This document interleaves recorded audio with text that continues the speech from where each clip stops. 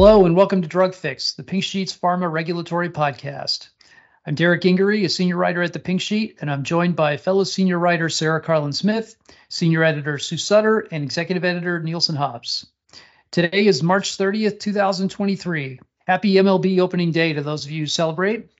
Several of us are going to be jetting off to spring break vacation soon, but not before we give you the latest on some interesting FDA news. First up is BrainStorm's Cell Therapeutics and its ALS candidate cell therapy. Sue, the company is finally getting the advisory committee meeting that it wanted. Yeah, so they had submitted a BLA back in September, immediately after Amylyx got a positive advisory committee review for its ALS drug. But 2 months later, the FDA issued a refuse to file letter citing clinical and statistical issues. Basically, the phase 3 trial failed. Tell me if this doesn't sound like a familiar story. Failed its primary endpoint. So that's the key issue here. And this is a cell therapy. So this is not handled by CDER's Office of Neuroscience. This is being handled by the Center for Biologics' new super office of therapeutic products.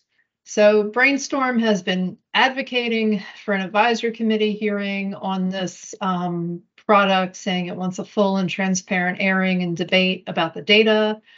It has consistently pointed to favorable findings in the subgroup of patients with less advanced disease at baseline. I certainly it wants to kind of leverage the positive advisory committee outcome that Amylyx experienced with its Relivrio, which went on to get approved, as well as the Tofersen outcome last week involving Biogen's drug for a subset of ALS patients. So I think, BrainStorm certainly thinks the public sentiment is on its side, as well as perhaps sort of the regulatory wins. But I think it is important to note that it is a different division that is reviewing this, and this the CBER office has previously taken issue with some of BrainStorm's public comments, very bullish comments about the data in this trial, going so far as to post a public statement on CBER's website saying, "We do not find this therapy to be effective based on the phase 3 results." So there's been, certainly some disagreement between the company and the FDA over the years on this product. So they ended up filing the BLA over protest, which does not have a great history of success for a sponsor in terms of what research we were able to find of previous cases where sponsors have done this. And then, so they're going to get their advisory committee under those circumstances.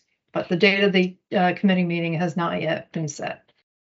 Okay, so take me through the company's perspective here. What is the goal? I guess, I mean, you just said there isn't a great track record in filing over protest and getting approved. The division has already come out and said, we don't think this product is effective based on the phase 3 results. I can't imagine that any kind of agency briefing for this committee is going to be necessarily positive unless there's something radically different than what has already been said. So what are they, I guess, what are they hoping for here? Well, they're hoping to drum up a whole lot of patient support, I'm sure, to get their drug approved, their cell therapy approved for a very devastating neurodegenerative disease that has recently seen a lot of development and positive regulatory actions in that space, both with regard to the Relivrio approval in September and then with the positive advisory committee review of Tofersen just last week. So, the ALS is a very powerful patient community. And I think that they're, just trying to beat the drum and convince FDA you need to use your regulatory flexibility here because we really have very little in this space. Now, another thing about Brainstorm is this is a company that is in some serious financial trouble. They reported their year-end earnings today, and as of December 2022, they had only $3 million in cash on hand. So that's not a lot. Do you think that this the review of Brainstorm's product would have gone differently if it had been in Cedar, CDER, as in dog, the drug center versus the biologics center, and that part of the reasoning for them pushing an advisory committee is because this advisory panel has looked at the other Cedar, ALS drugs recently, so they may sort of, I don't know, be sort of more influenced by the philosophy that Cedar, again, the drug center, has brought to looking at ALS medicines. So this will go to a different advisory committee. I Okay. expect this will go to the Cell and Gene Therapies Advisory Committee, although there may be some representation from the Peripheral and Central Nervous System Drugs Advisory Committee, which is the panel that has reviewed both Relyvrio and Tofersen. It's a very interesting question as to whether the review of this cell therapy would have been more positive had it gone through the Office of Neuroscience.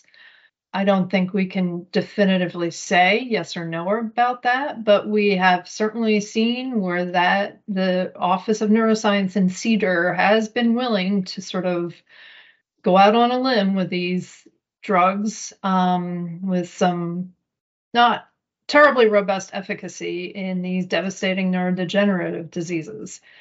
Now, another factor may be the cell therapy aspect of the whole thing in terms of, does that raise different concerns than, say, your traditional drug that's regulated by CDER? Yeah, that question actually leads into one that I was thinking about too, was that, I guess I'm wondering how much of the collaboration between the two centers that they like to say they talk all the time. This would be a case where you would maybe want, if you're Brainstorm, you certainly want that because you want the Cedar people telling them everything they know about the disease and how they use the flexibility, in that case. But yeah, I guess this might be a good instance to kind of watch to see, how much collaboration between CDER and CBER occurs here. Well, not just collaboration too, but sort of alignment or misalignment relative to what CDER has done in its previous decisions.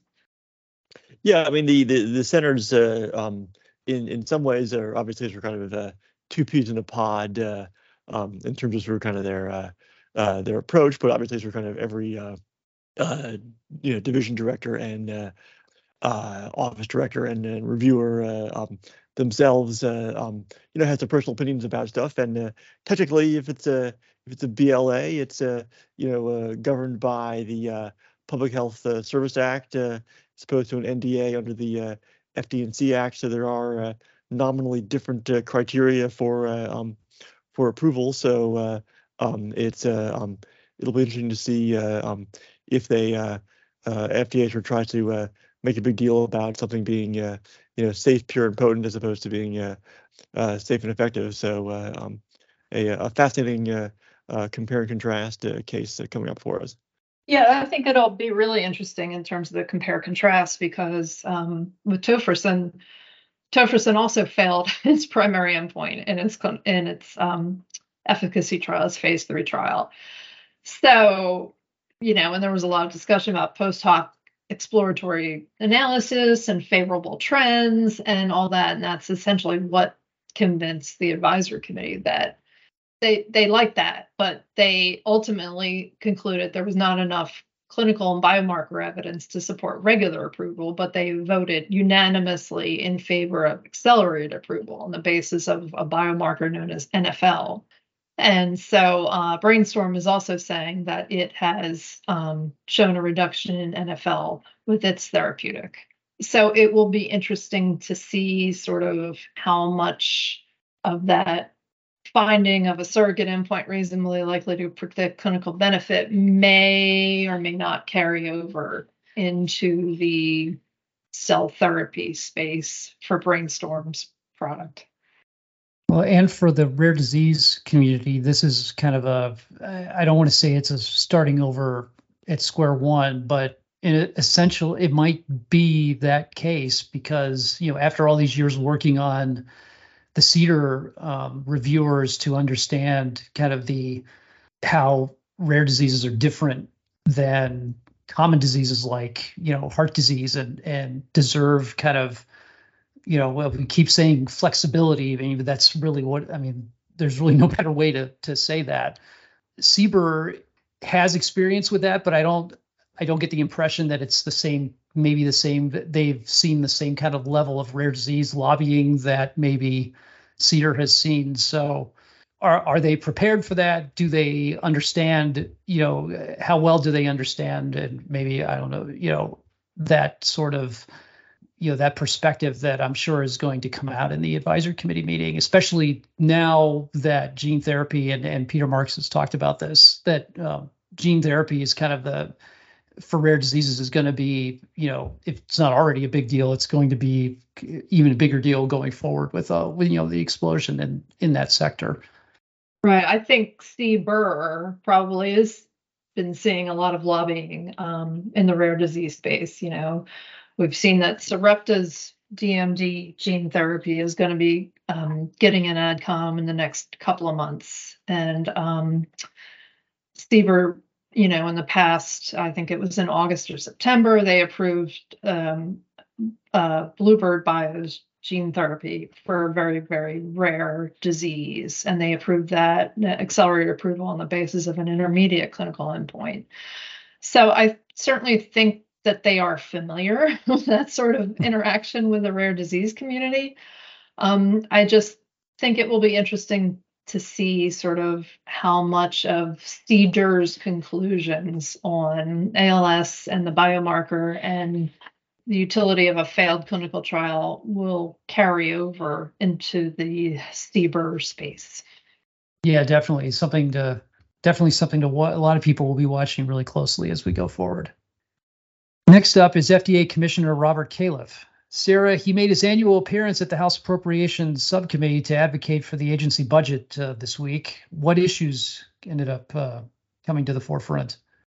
So, drug issues and prescription drug issues were not really the topic of the day, I guess, for appropriators. There was a lot of focus on FDA's oversight of the food space, particularly infant formula, and perhaps one of the reasons why that then led to supply chain issues also being sort of top of mind for lawmakers when thinking about drugs, although there were other reasons for that as well. So it seemed like when drugs came up, it was pretty much all about kind of supply chain issues and FDA oversees inspections, the resilience of the supply chain, and why we don't manufacture more drugs here. One sort of interesting idea raised by Andy Harris, who's the Republican subcommittee chair of the FDA Ag Appropriations Subcommittee, he suggested that, to deal with some of the difficulties of conducting inspections abroad, particularly in countries like China, where they're not cooperative oftentimes, that we do batch testing of imported drugs. Califf seemed, open to that, although suggested he would check more with CEDAR. It seemed like from the way Andy Harris phrased this, it might be something like Congress might need to give FDA authority to do, although I'm not 100% clear on that, but Harris seemed to suggest it as something that, Congress might want to look into. Now, I know in sort of briefly touching base with our colleague Bowman Cox, who covers this, those sorts of important inspections have not necessarily been embraced well by the drug industry in the past. And Califf certainly noted that, he's most concerned about, quality issues and so forth in the generic space. And, anything that then, like these kinds of tests adds to costs could have implications for them as well. But, it's interesting just to think about, Congress definitely has their eye on both sides of, the aisle. Both political parties have their eye where drugs are manufactured, and with a push and desire to have more US-based manufacturing and ensure quality. And perhaps that's no surprise given, the shortages and supply chain kind of slowdowns experienced during the COVID pandemic. It certainly drew lots of people's attention to where drugs are made or not made. And then also, Congress has to reauthorize the big pandemic PrEP legislation this year, and the FDA has certainly um, put in a number of requests in their budget proposal for legislative changes that relate to supply chain issues as well. So I don't know, and I'm not going to proclaim to be the manufacturing expert like Bowman is, but I mean, I guess I'm wondering if this idea goes kind of against the FDA's philosophy with manufacturing that it embraces now, which is it wants quality at the beginning, which is in the facility. And if you're waiting to do your in lieu of an inspection, you're doing batch testing when they get to the border. Is that kind of going against that philosophy, because you potentially don't end up fixing the issues that are in the manufacturing process? You're just taking out batches of drug that aren't fitting your specifications. I don't know if I'm way off base on that or not, but it just seems like if you're not going to inspect the facilities, whether you can or you can't, and you're proclaiming manufacturing quality at the beginning, waiting to check product until it gets to the border doesn't seem to fit that philosophy. That's a great point, Derek. I don't think it's anybody's ideal solution to sort of kind of track the out of spec horses down after they've left the barn. But if the barn's opaque and you can't get the visitors to get in and inspect the barn, then you're sort of kind of left with trying to torch this analogy as long as I can to make your point that sort of that there should be some check on quality somewhere, and if it's hard to do sort of kind of at the point of manufacture, or sort of kind of even designing a system so that it can continuously check during manufacturing, as the FDA wants manufacturers to transition to.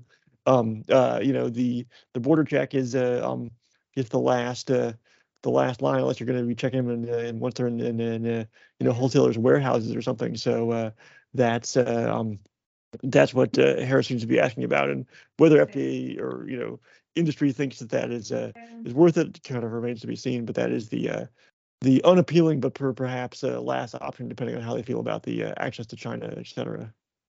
Yeah, there was interesting. Harris flagged that his understanding was that some hospital systems have already taken it upon themselves to do some of this checking with generic medicines because they're worried about quality. But yeah, I kind of agree with Matt and what you said, Derek. Right, like ideally you'd want to catch problems sooner before they result in full batches, I guess, of drug that have to be thrown out.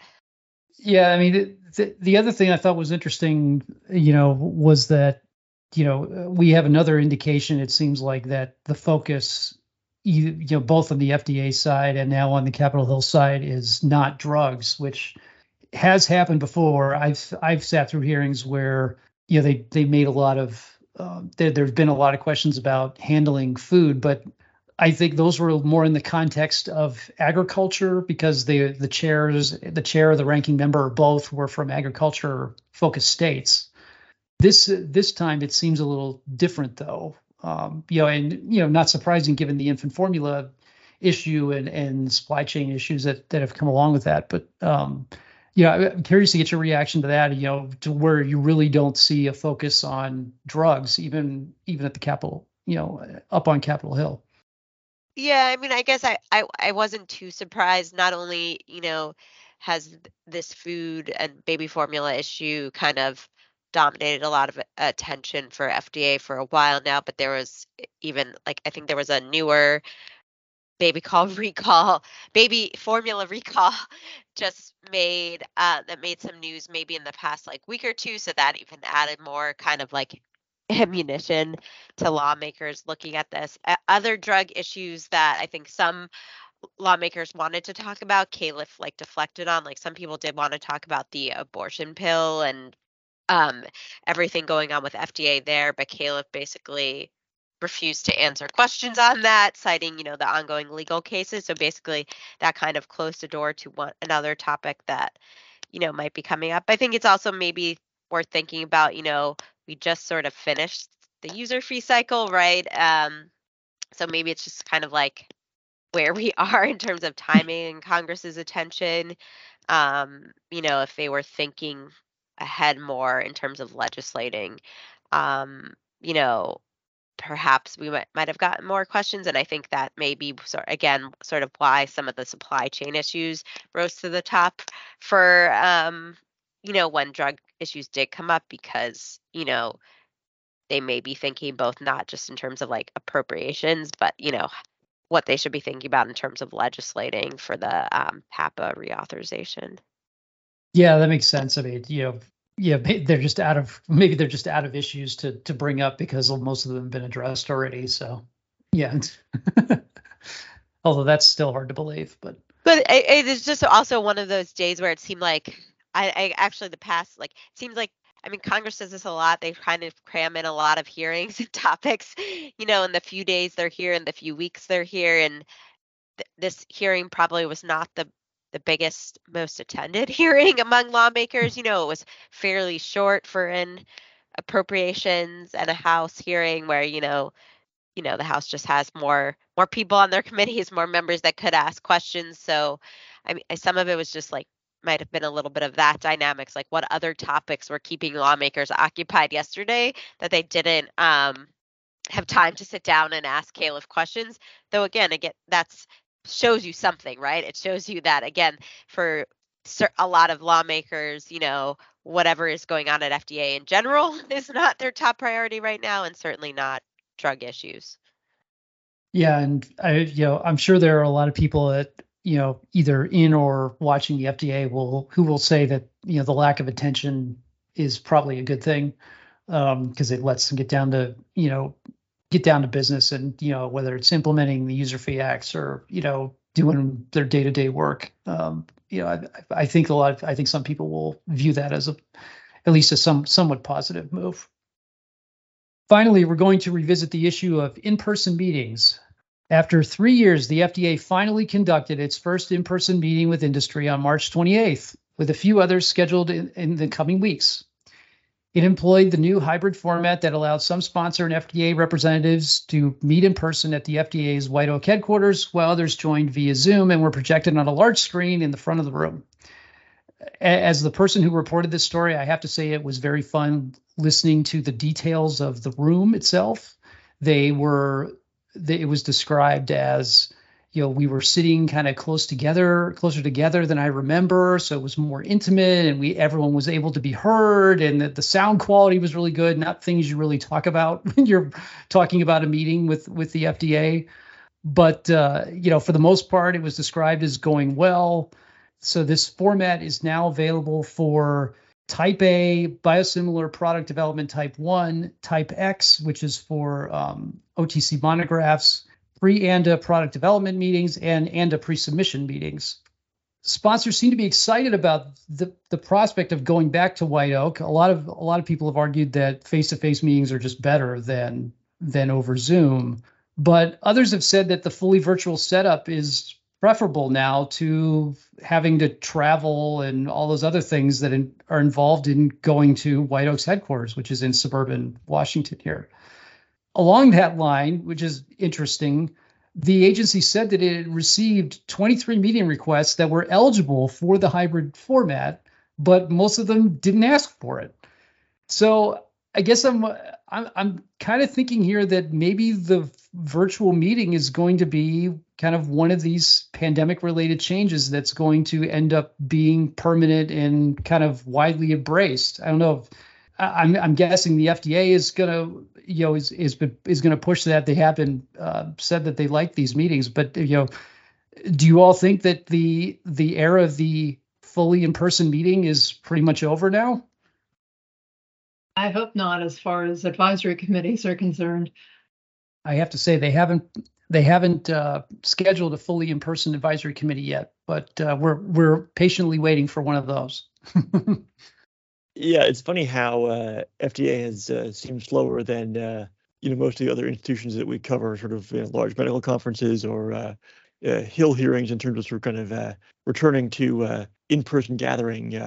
Obviously, sort of kind of everyone who's moved from an office to a home office and then sort of kind of back to an office or to a hybrid structure has felt the advantages and disadvantages of them both, and FDA seems to be sort of much more firmly in the the remote has its advantages camp than through kind of enjoying the benefits of in-person interaction. I don't know what that says about through kind of how they felt about getting together with sponsors beforehand, but maybe it was not as invigorating as we found our in-person events after the pandemic. So maybe there's a lesson for sponsors there too, in terms of sort of how they were working with FDA in person beforehand. So I do think you will eventually see more and more in-person meetings. This is not the best time of the world for sponsors to be laying out a lot of money for travel. Obviously, we're kind of with the stock market. Biotechs are nervous. Even the large manufacturers have to be thinking about the IRA and sort of how that's going to change their revenue models in years to come. So it could be sort of kind of everyone's enjoying a little bit of the virtual lifestyle here. But I would think that eventually you'll see more and more in-person meetings at White Oak as time goes by.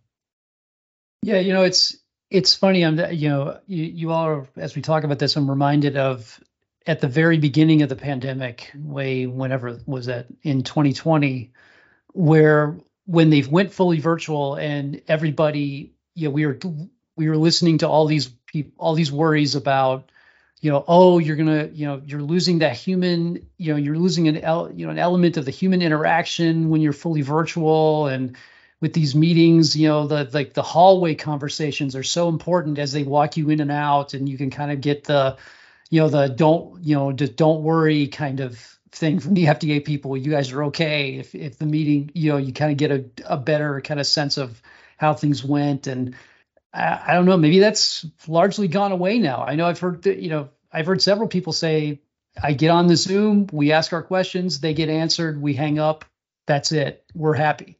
So, but and then again, at the same time, you hear people say, I need to be in front of the person. I give a better presentation that way. I can read the room. There's all that, that dynamic too, that people prefer. So it'll be really interesting to see if we get some data kind of on how many of these hybrid meetings versus fully virtual meetings end up being scheduled. And if it becomes a problem, the FDA's had problems scheduling meetings in the past, if they have to go back to kind of, rethinking how they schedule these and their goals for those too, it'll be interesting to see how industry kind of adjusts back.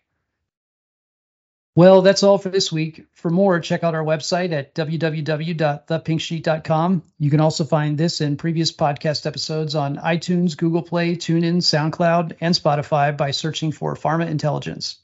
And if you're so inclined, feel free to give us a review. Thanks again for listening to Drug Fix. I'm Derek Gingery with Sarah Carlin Smith, Sue Sutter, and Matt Hobbs. Stay safe, and we'll see you next time.